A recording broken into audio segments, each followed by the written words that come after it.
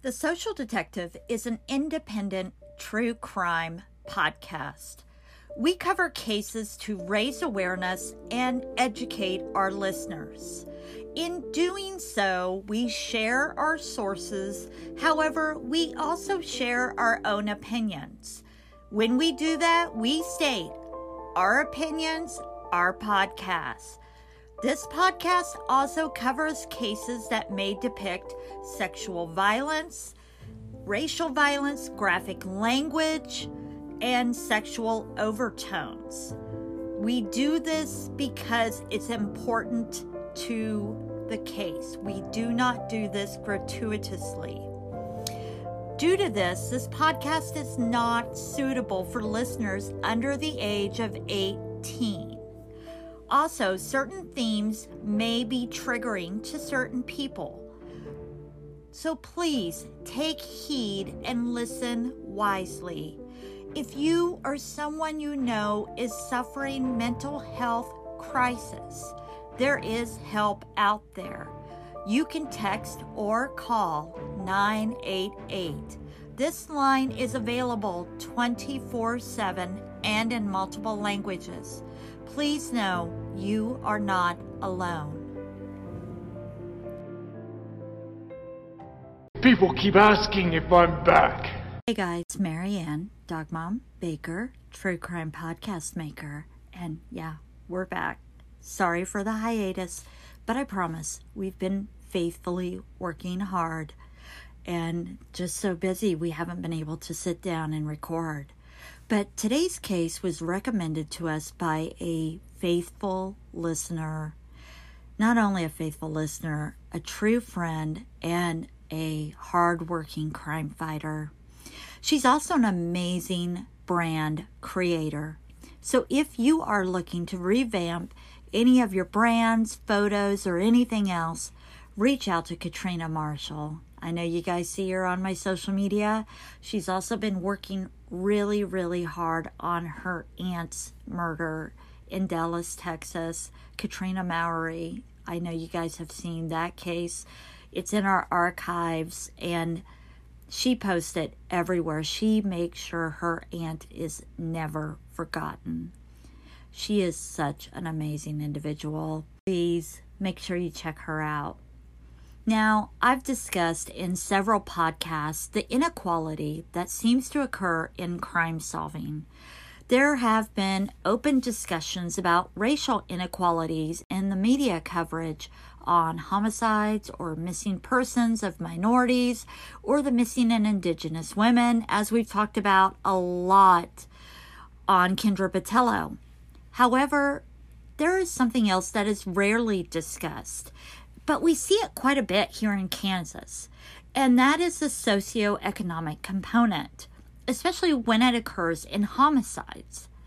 When somebody is murdered in Kansas and there is a socioeconomic disproportion, you will see a lot of different things happen on how that murder is handled by law enforcement. Not only by law enforcement, but by media, on the amount of press that person receives. Now that has changed. There are some amazing journalists out there who, regardless of what that victim did for a living, how that victim lived their lives, there are amazing journalists out there who are giving fair coverage. But we are slowly getting there. But in the past, that didn't happen. And I think that is the reason we have so many cold cases.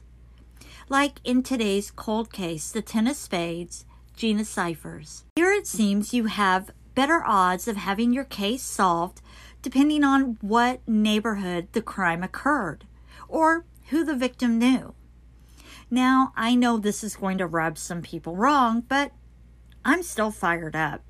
I'm fired up because I have seen people on social media with huge platforms pouring all of their resources, hashtagging cases that law enforcement has already arrested the people involved. Cases like the Gilgo Beach and the Idaho murders, and I'm sorry, I am not going to mention the murderers' names. They're animals, and they're not worthy of spreading their names any further than these people with the huge platforms already are.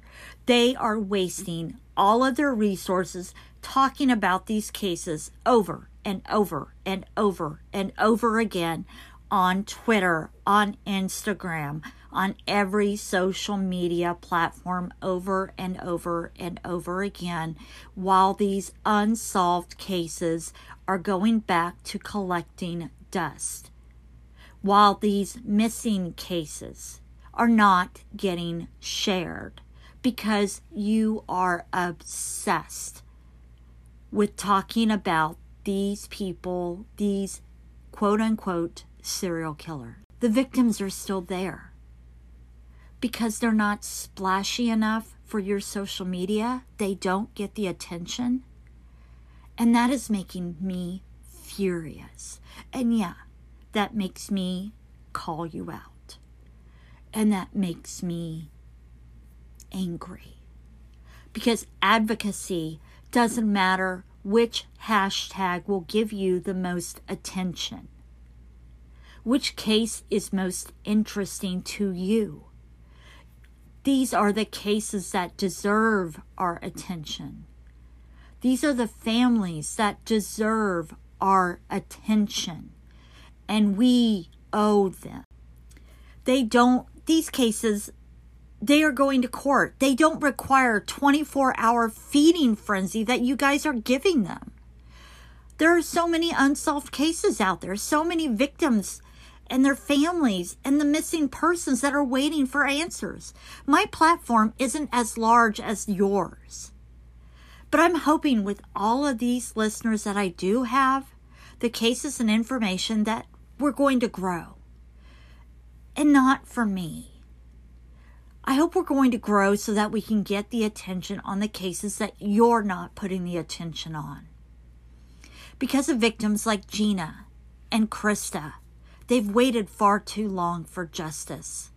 It shouldn't matter whether they were popular in high school or whether they have a pseudo-celebrity status, whether they have somebody who had a traumatic enough background sharing their case. They deserve just as much as the victims of serial killers, or wannabe serial killers, or people who fake their abductions. All of these people deserve attention. So today, let me introduce you to Gina Cyphers. Gina Cyphers was born June 22nd, 1971, in Concordia, Kansas. She grew up working on a farm, riding horses, and jogging with her two brothers and her sister. And from the time Gina was a teenager, she loved to cook, which, that's after my own heart. She took that love of cooking and began working at the Thunderbird restaurant in Concordia while in high school. She and her boyfriend, Jimmy Anderson, they met in Concordia and they moved to Salina, Kansas, 3 years prior to her murder. After moving to Salina, Gina Cyphers continued to embrace her love of cooking at the Red Roof Inn and then later at Russell's Restaurant. But after the birth of James, her son, she then embraced motherhood and became a stay-at-home mom. Gina had even won an award for her double chocolate chip cookies at the county fair. For Gina, life was perfect, spending her time reading, baking, and being a mom. It was just a normal day for her. She would get up on Tuesdays and Thursdays and take James to Mom's Day Out at a local church. Now, she and Jimmy, they shared a vehicle. So on those days, she would take Jimmy to the local machinery manufacturer that he worked at in the town of Salina, Kansas. It's just one of those normal days, December 28th, 1995. It's cold outside, it's icky, but she gets everybody up, drives Jimmy to his job at the machinery manufacturer in their town of Salina, and she goes back to the house before taking James to Mom's Day Out. Now, Gina dropping James off will be the last moments he will get to spend with his loving mom ever again. He is working his job at the machinery shop when he receives a phone call from the church, where his son is attending daycare. Now, to say he's surprised by this phone call is an understatement, because Gina had a schedule that never varied. I mean, they lived a very quiet life, and it ran always on schedule. Gina was a perfect mom. So when the daycare calls him to say Gina, who was scheduled to pick up James at 11:30, never arrived, Jimmy's terrified. He knows something has to be wrong here. Now, remember, Gina has their one family car. So Jimmy's freaking out. A coworker loans Jimmy his car so Jimmy can find out what's going on. And Jimmy is so certain that something is wrong with Gina, he goes straight to their home.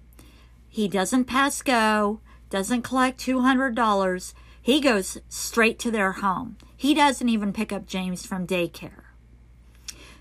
Now, here's something when Gina Cypher's case is shared, and when it has been shared throughout media, when it's been shared throughout time, this is something that's really bothered me, and this is where I'm talking about the socioeconomic difference. Gina lives in a mobile home, not a trailer. Yes, they did live in a mobile home court. They lived in Faith Court Trailer Park. They lived at 721 West Cloud, Lot 54. However, whenever I see the distinction written out in articles, they always said the trailer. Normally, whenever you hear about a victim or finding a victim, it's always in their home. But everybody always made a point of calling it a trailer. When they get to a trailer, it was almost like they were immediately providing a barrier to Gina as a victim.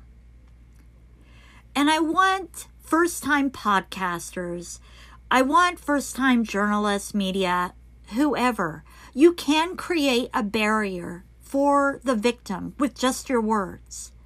So please remember that as you are sharing the victim stories. But, however, let's get back to the case. Jimmy arrives at their home on West Cloud, and he already knows something is off because their car is parked in front of their home. Their car is parked outside, leading him to believe Gina is home. But why hasn't she picked up James? Is she hurt? Is she sick? So many terrifying thoughts are going through Jimmy's head. But none of these thoughts could prepare him for the true answer as to why Gina had not picked up their son from daycare.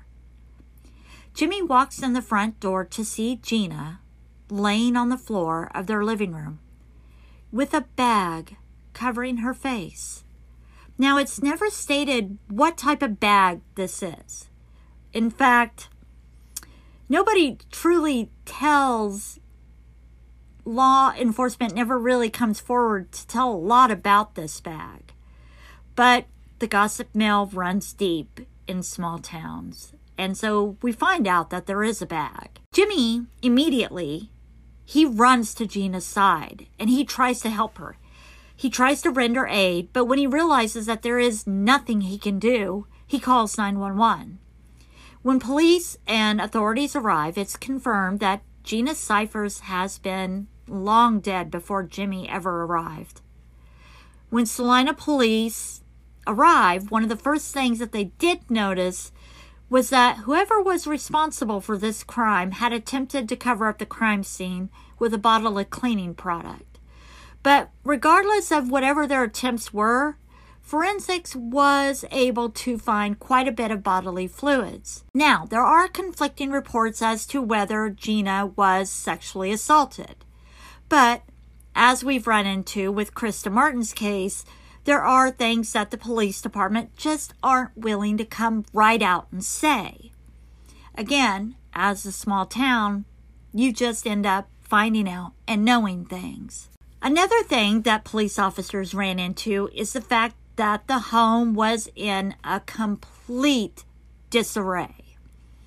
They're worried that whoever attacked Gina had ransacked the home. However, that is completely cleared up when Jimmy points out that they're in the middle of renovating.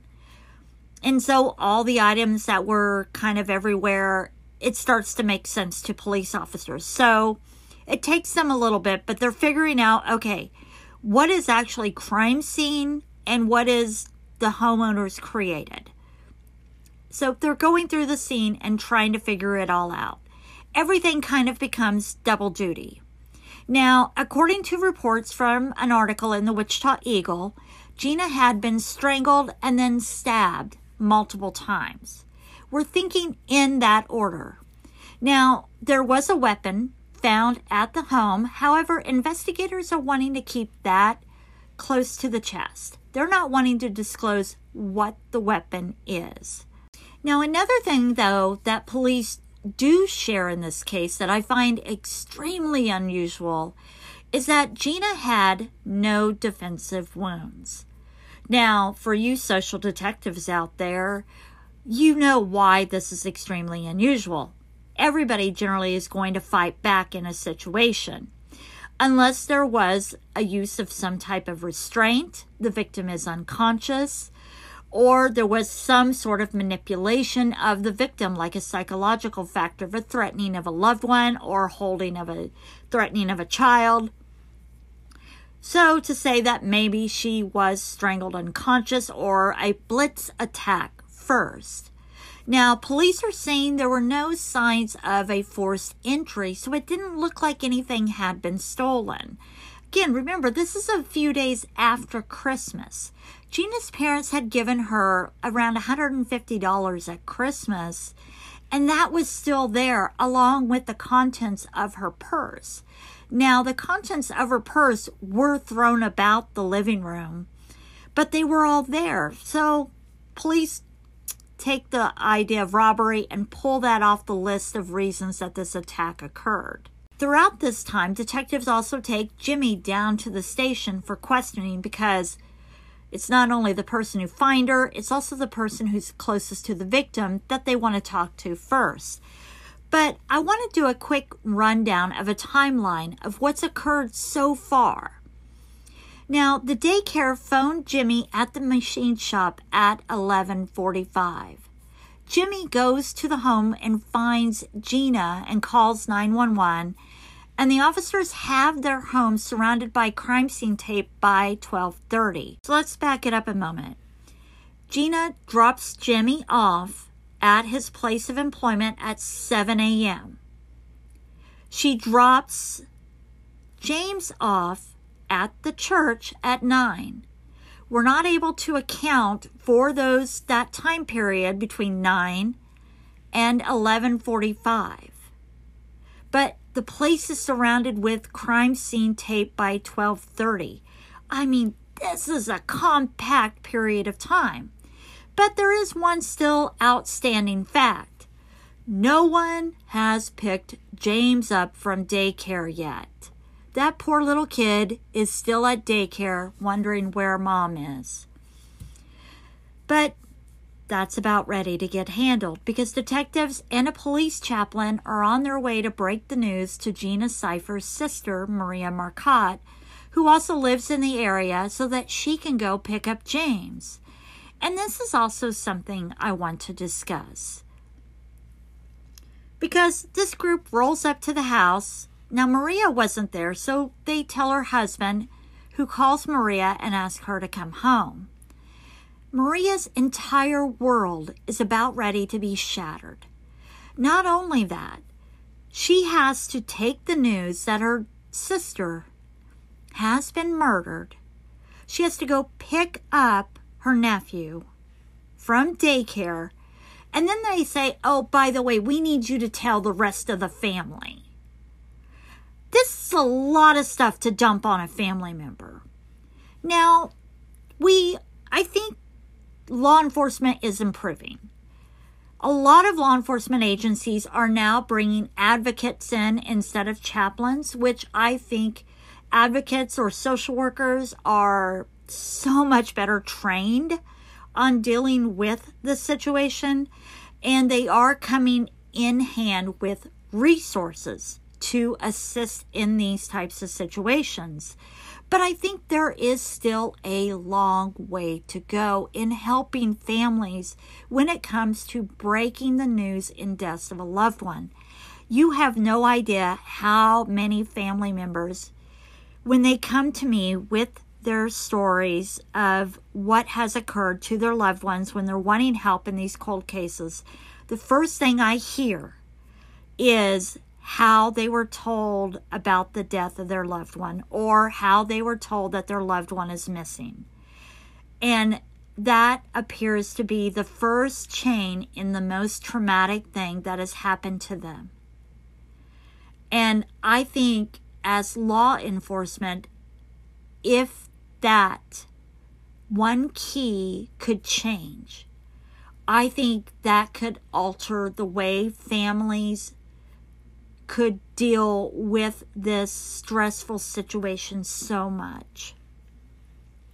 I believe in having advocates with resources and giving families who have been down this road themselves, giving them something to be a key in and providing them the opportunity to help others down this path would be an amazing bridge, not only in the community, but also in bridging problems that might be going on in the faces of law enforcement right now. But let's go back to what's going on with Jimmy as he's talking with detectives at the station. Now, detectives say that Jimmy appeared to be in shock and he's grief-stricken. I mean, everybody handles grief differently, but he seemed to be in... They didn't think there was anything off with the way Jimmy was behaving. And he answered all of their questions openly. He talked about their relationship. He talked about everything in an open manner. He told detectives that they were a private couple and they only socialized with each other or family. He said Gina was a mom and a baker. She didn't work outside the home. She took James to a free Mom's Day Out program at the church every Tuesday and Thursday. But other than that, she was at home with James. They just did not lead a high-risk lifestyle. The day of the murder, again, Gina dropped Jimmy off at work around 7, and that was the last time he spoke to her. He didn't speak to her on the phone. When the daycare called him, he tried to call her. She didn't answer. That's when he knew he needed to get home. Now, that day was a very cold, nasty day out. There was a lot of snow on the ground, so he didn't think she would have taken James out to do a lot of outdoor activities, and there wasn't any extra visible tracks outside like they were outside doing a whole lot. So detectives think that she just went back home and right back indoors. Now, the daycare reports Gina dropping James off at the daycare, which is only 10 minutes from their home, at 9 o'clock. A neighbor states that they had seen the family car outside of the home not long after that. And again, normally Gina is just home alone. If she's not home alone, she's only accompanied by James or Jimmy. They're reclusive people. But this is a routine. She has a routine down. So if anyone is watching, they would know this. But detectives are saying, it's a crowded neighborhood. You know, the neighborhood would notice if there is an outsider around, right? If there's somebody lurking around this neighborhood, people in the neighborhood would know. And nobody in the neighborhood reports any outsiders roaming around, no weird cars, nothing going on. So, there's no outsider. But,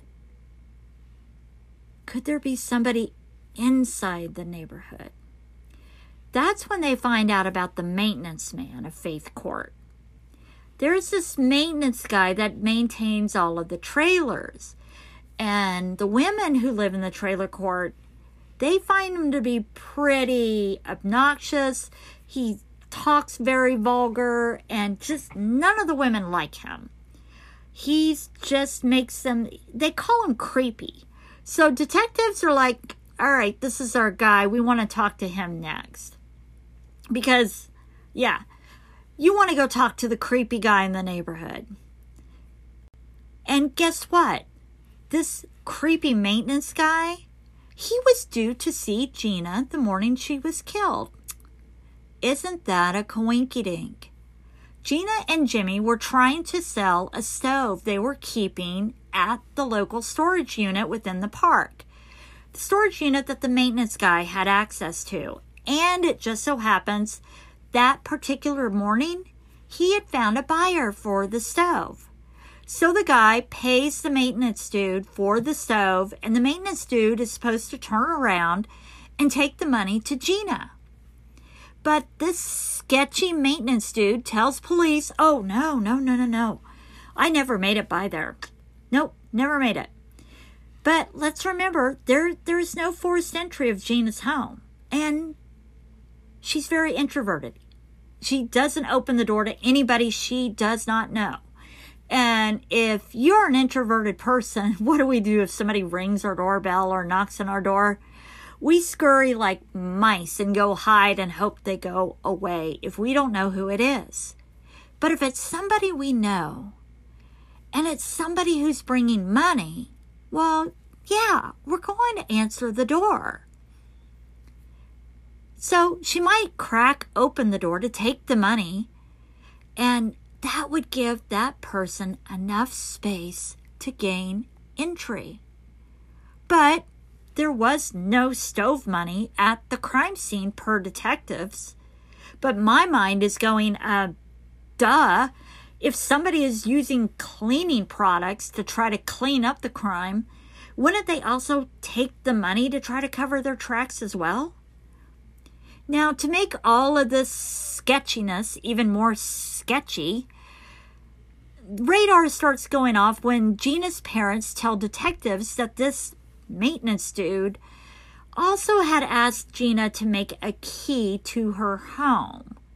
And they were like, don't you dare. Do not give this crude maintenance dude a key to your home. He's not the landlord or anything. You don't owe him shit. Do not give him a key. But, you know, if being creepy was illegal, the jails would be even more over capacity. Now, detectives have been able to confirm that Jimmy was not involved in what happened to Gina. And they've pretty much been able to weed most people out except for creepy maintenance guy. But they're still grasping for any type of information they can find. And the gossip mill is still running high because that's what happens in a small town. And then 7 months after Gina's murder, Salina Police Department is hit with another gruesome killing. Actually, 3. At 12:30 p.m. on July 22nd, 1996, the police arrive at 1721 Glen to find Dolores McKim, 81, Carol Abercrombie, 56, and Christopher Abercrombie, only 5 years old. They'd been beaten and bludgeoned at the Abercrombie home. And people thought maybe there was some sort of link between these two crimes. You know, you start to wonder because that's the way rumors go in a small town. And people are looking at it, and the only things that were taken from this house were purses that belonged to McKim and Abercrombie. And police know that for sure because they were able to find the purses in the car that had also been stolen from the McKim's house. So they're starting to think, okay, this crime scene is not looking a lot like Gina's crime. The car was abandoned in a parking lot at an apartment complex near Crawford and Marymount Streets. There's surveillance cameras at the Quick Shop, which were inside the convenience store. They weren't able to capture pictures of the person who had used their credit cards. And however, an automated mechanism that was used out at the gas pump, that was used. But they were able to use an ATM on Bosselman at a truck stop. So authorities actually have some traction with this case. And as police were gathering that, they put out a governor's reward within 10 days on this case. And a lot of businesses also contributed money for any information that they could within this case while they were enhancing the photograph and looking for any image. Now, because of the fact that police did have so much information, they were able to move quicker on this case. This case even made it to America's Most Wanted, where the man, Alan Eugene White, was found out. They had his image bright and happy right there. A counselor in Boston had seen Alan Eugene White's face while at the shelter, and he saw the suspect's face on the show America's Most Wanted. And one of the crazy things about that is the Fox network had just canceled the show. But after a flood of viewer complaints about its cancellation, the network changed its heart and decided, we're going to go ahead and put the show back on.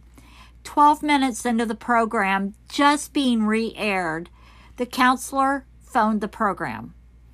That notified the authorities in Kansas, and Alan Eugene White is in handcuffs. Now, as I said before, Paula Zahn covers this case amazing. Again, it's called Heartbreak in the Heartland.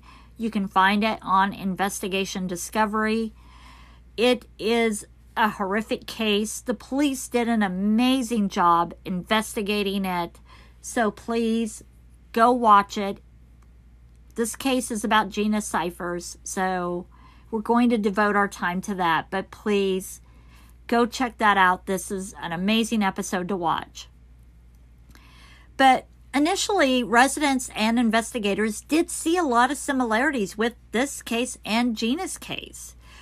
They saw, a sexual assault and a possible sexual assault, I should say, and, this violent assault as this violent crime. So they're going, could there have something to do with it? Then they find out when they get the suspect, Alan worked at Russell's restaurant. So did Gina. Yeah, they didn't work there at the same time. But when you find a violent sexual sadist and he'd been in such close proximity with a victim, you're thinking maybe there could be something. But then Alan's sister comes forward and says, he was in Georgia when Gina was murdered. 100%. I know where he was when Gina was murdered. So he didn't have anything to do with that murder. And also, remember those bodily fluids? Yeah, I'm pretty sure police matched those up and there wasn't any common denominator there. But there is one common denominator in this case that a lot of the people in Salina do talk about. And that is that governor's reward. Remember how that governor's reward was put out on that case that involved Alan within 10 days, and then a lot of other people raised money to add to it? Now, I know it was a splashy case, and I don't say splashy in any dishonorable way to the victims, but it involved a child. It was 3 people. It was a very horrific case that happened. And that governor's reward was put out in 10 days. But could it also have something to do with the fact that it happened in a more affluent community? It happened in the same neighborhood as the Kansas governor's parents. Could that possibly have something to do with the fact that a governor's reward was put out so quickly? Also, that the media would constantly talk about the fact that Gina was reportedly living in a trailer park instead of in the Kansas governor's parents' neighborhood. It was constantly reported that she was found in a trailer. That just couldn't be missed. In any of the news reports and media, why would they keep reporting that difference? A victim of a murder is a victim of a murder. It doesn't matter where they're found, what they do for a living. A crime is still a crime. And the person who committed it still needs to be found. Now, for those of you who may not be familiar with how a governor's reward works, governor's rewards are basically an amount of money that is set that leads to a conviction, and $5,000 is a lot of money. But it must be requested by law enforcement. Now, again, a triple homicide that was requested within 10 days by law enforcement. I mean, that makes a lot of sense. But Gina's governor's reward, it didn't get requested by law enforcement until 2 years after the crime. But again, I understand a triple homicide in an affluent neighborhood does get more media coverage. But that shouldn't happen. Also, a person's socioeconomic status shouldn't matter. Where a victim is found shouldn't matter. Gina's crime was heinous. She was assaulted. She was strangled.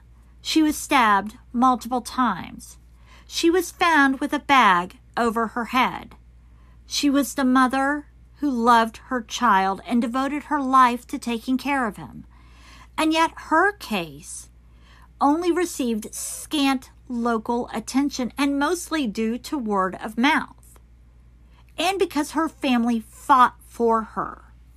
Now, law enforcement stated the reason that they pursued the other case heavier was because they already had a suspect. They had something tangible to go to the media with. And I understand that. Absolutely. When you have something tangible, you've got something you're ready to go forward with, and you need that airtime. However, it is sometimes the secrecy that law enforcement is holding on to, that little something that they think they're holding on to, that they think will hold and solve that case. That can sometimes be the one thing that keeps that victim from being in the spotlight. I'm saying to all of you law enforcement that sometimes these crimes and whether or not that victim gets justice, it does hinge on you. It's not all on the family on giving that victim their day on social media. These crimes need to be looked at, not just by you internally.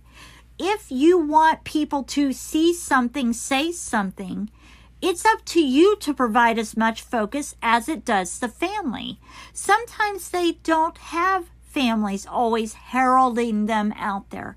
Sometimes the families are tired. Sometimes the families have been pushing these cases out there for 30 years.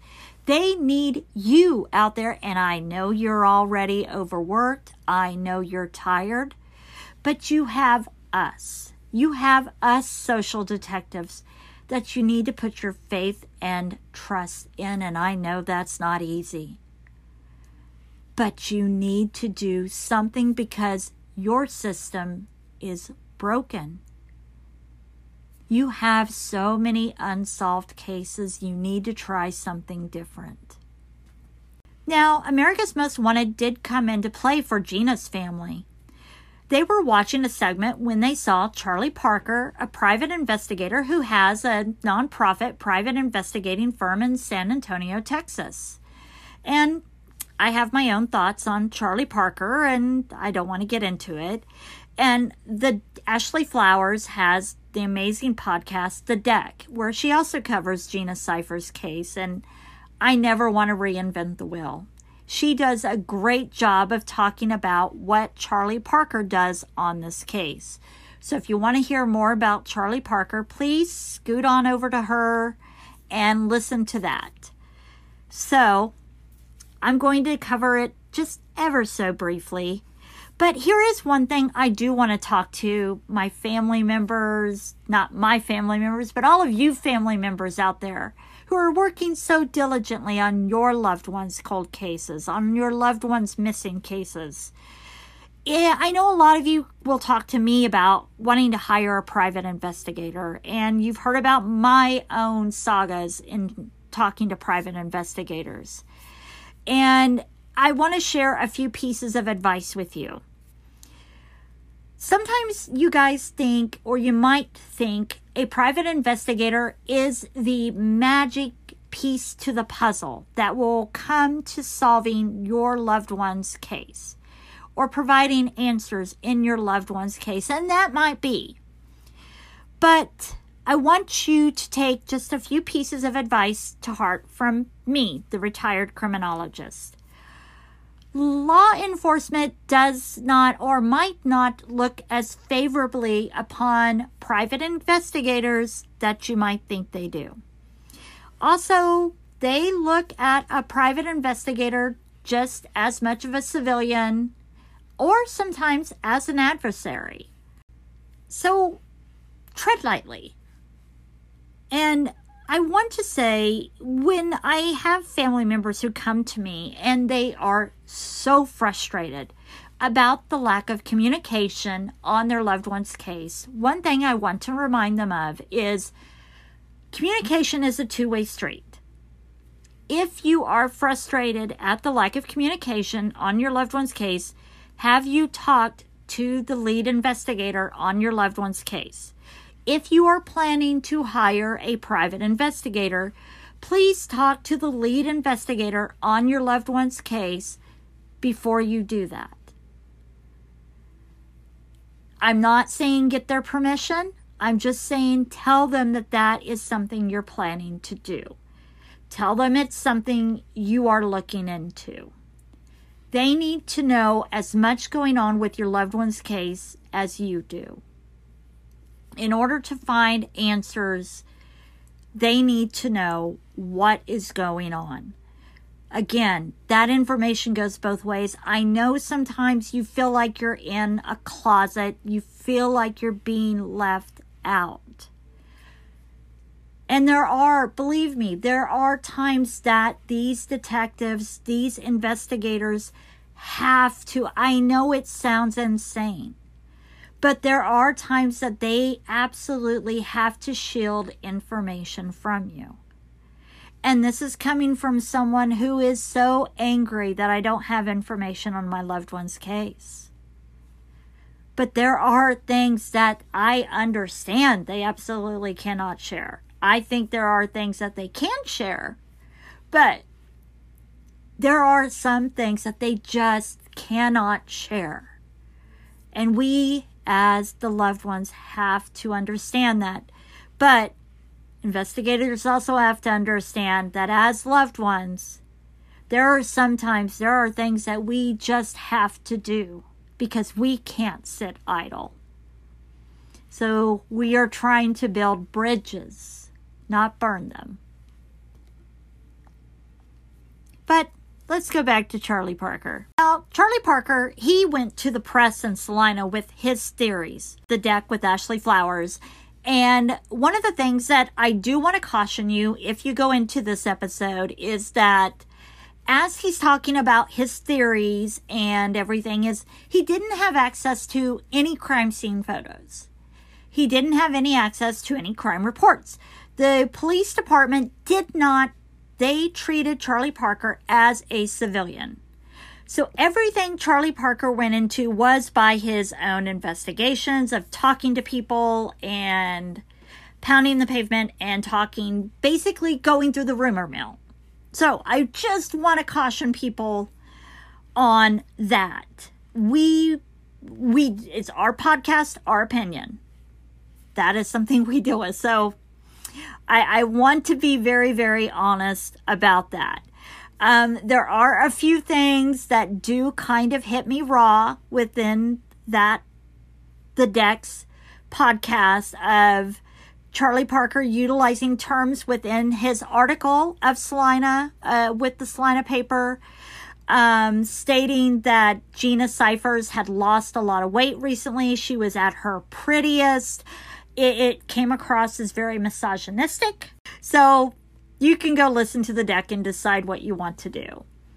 But what I will say is that the Salina police believe that Gina's killer, and they believe there is only one killer, and the majority of the time, the police had focused on this maintenance guy, and I completely agree with that.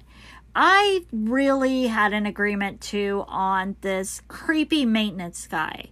You look at opportunity, you look at history, you look at everything, and everything comes back to creepy maintenance guy.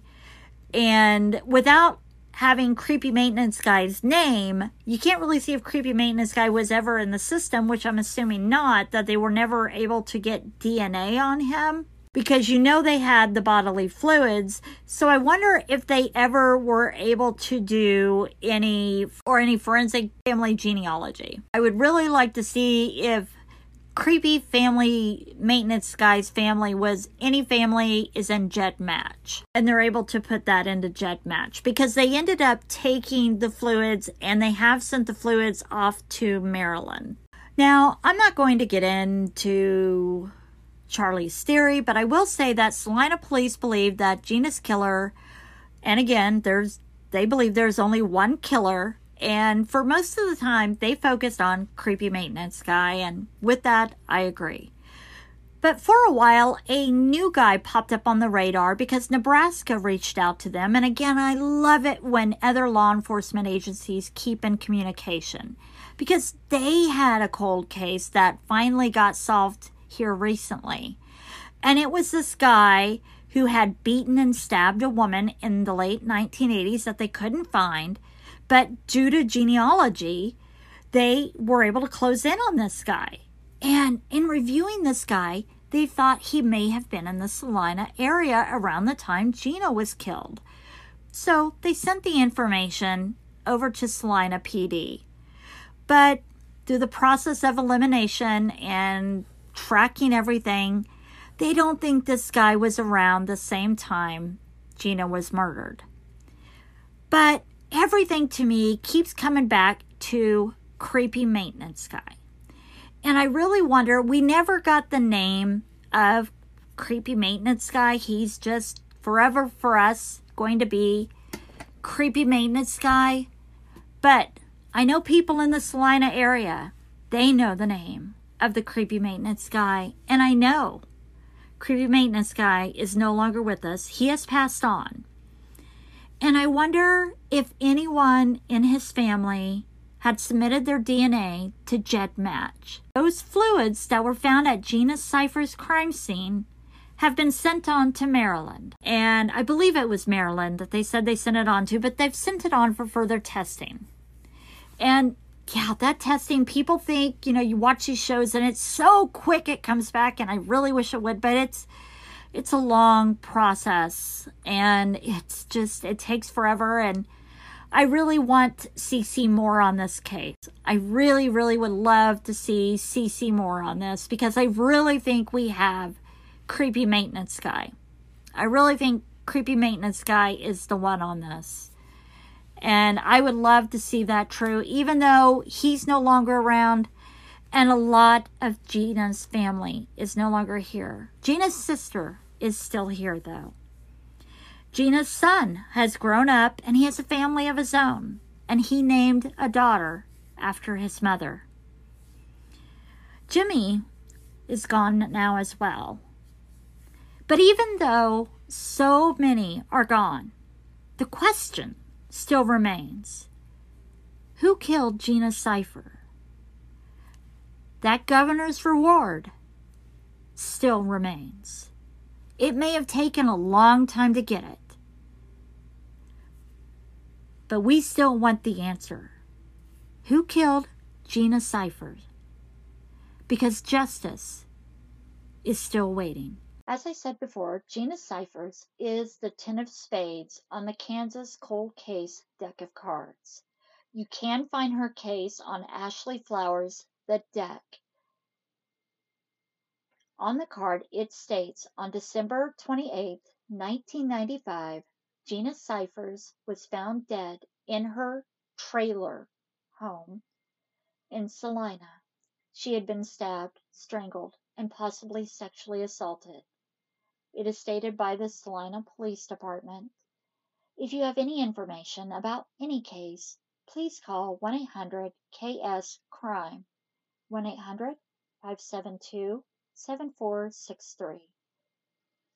And remember, let's do better when we're sharing these cases about every victim, every case.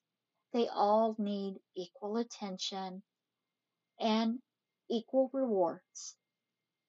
Be safe.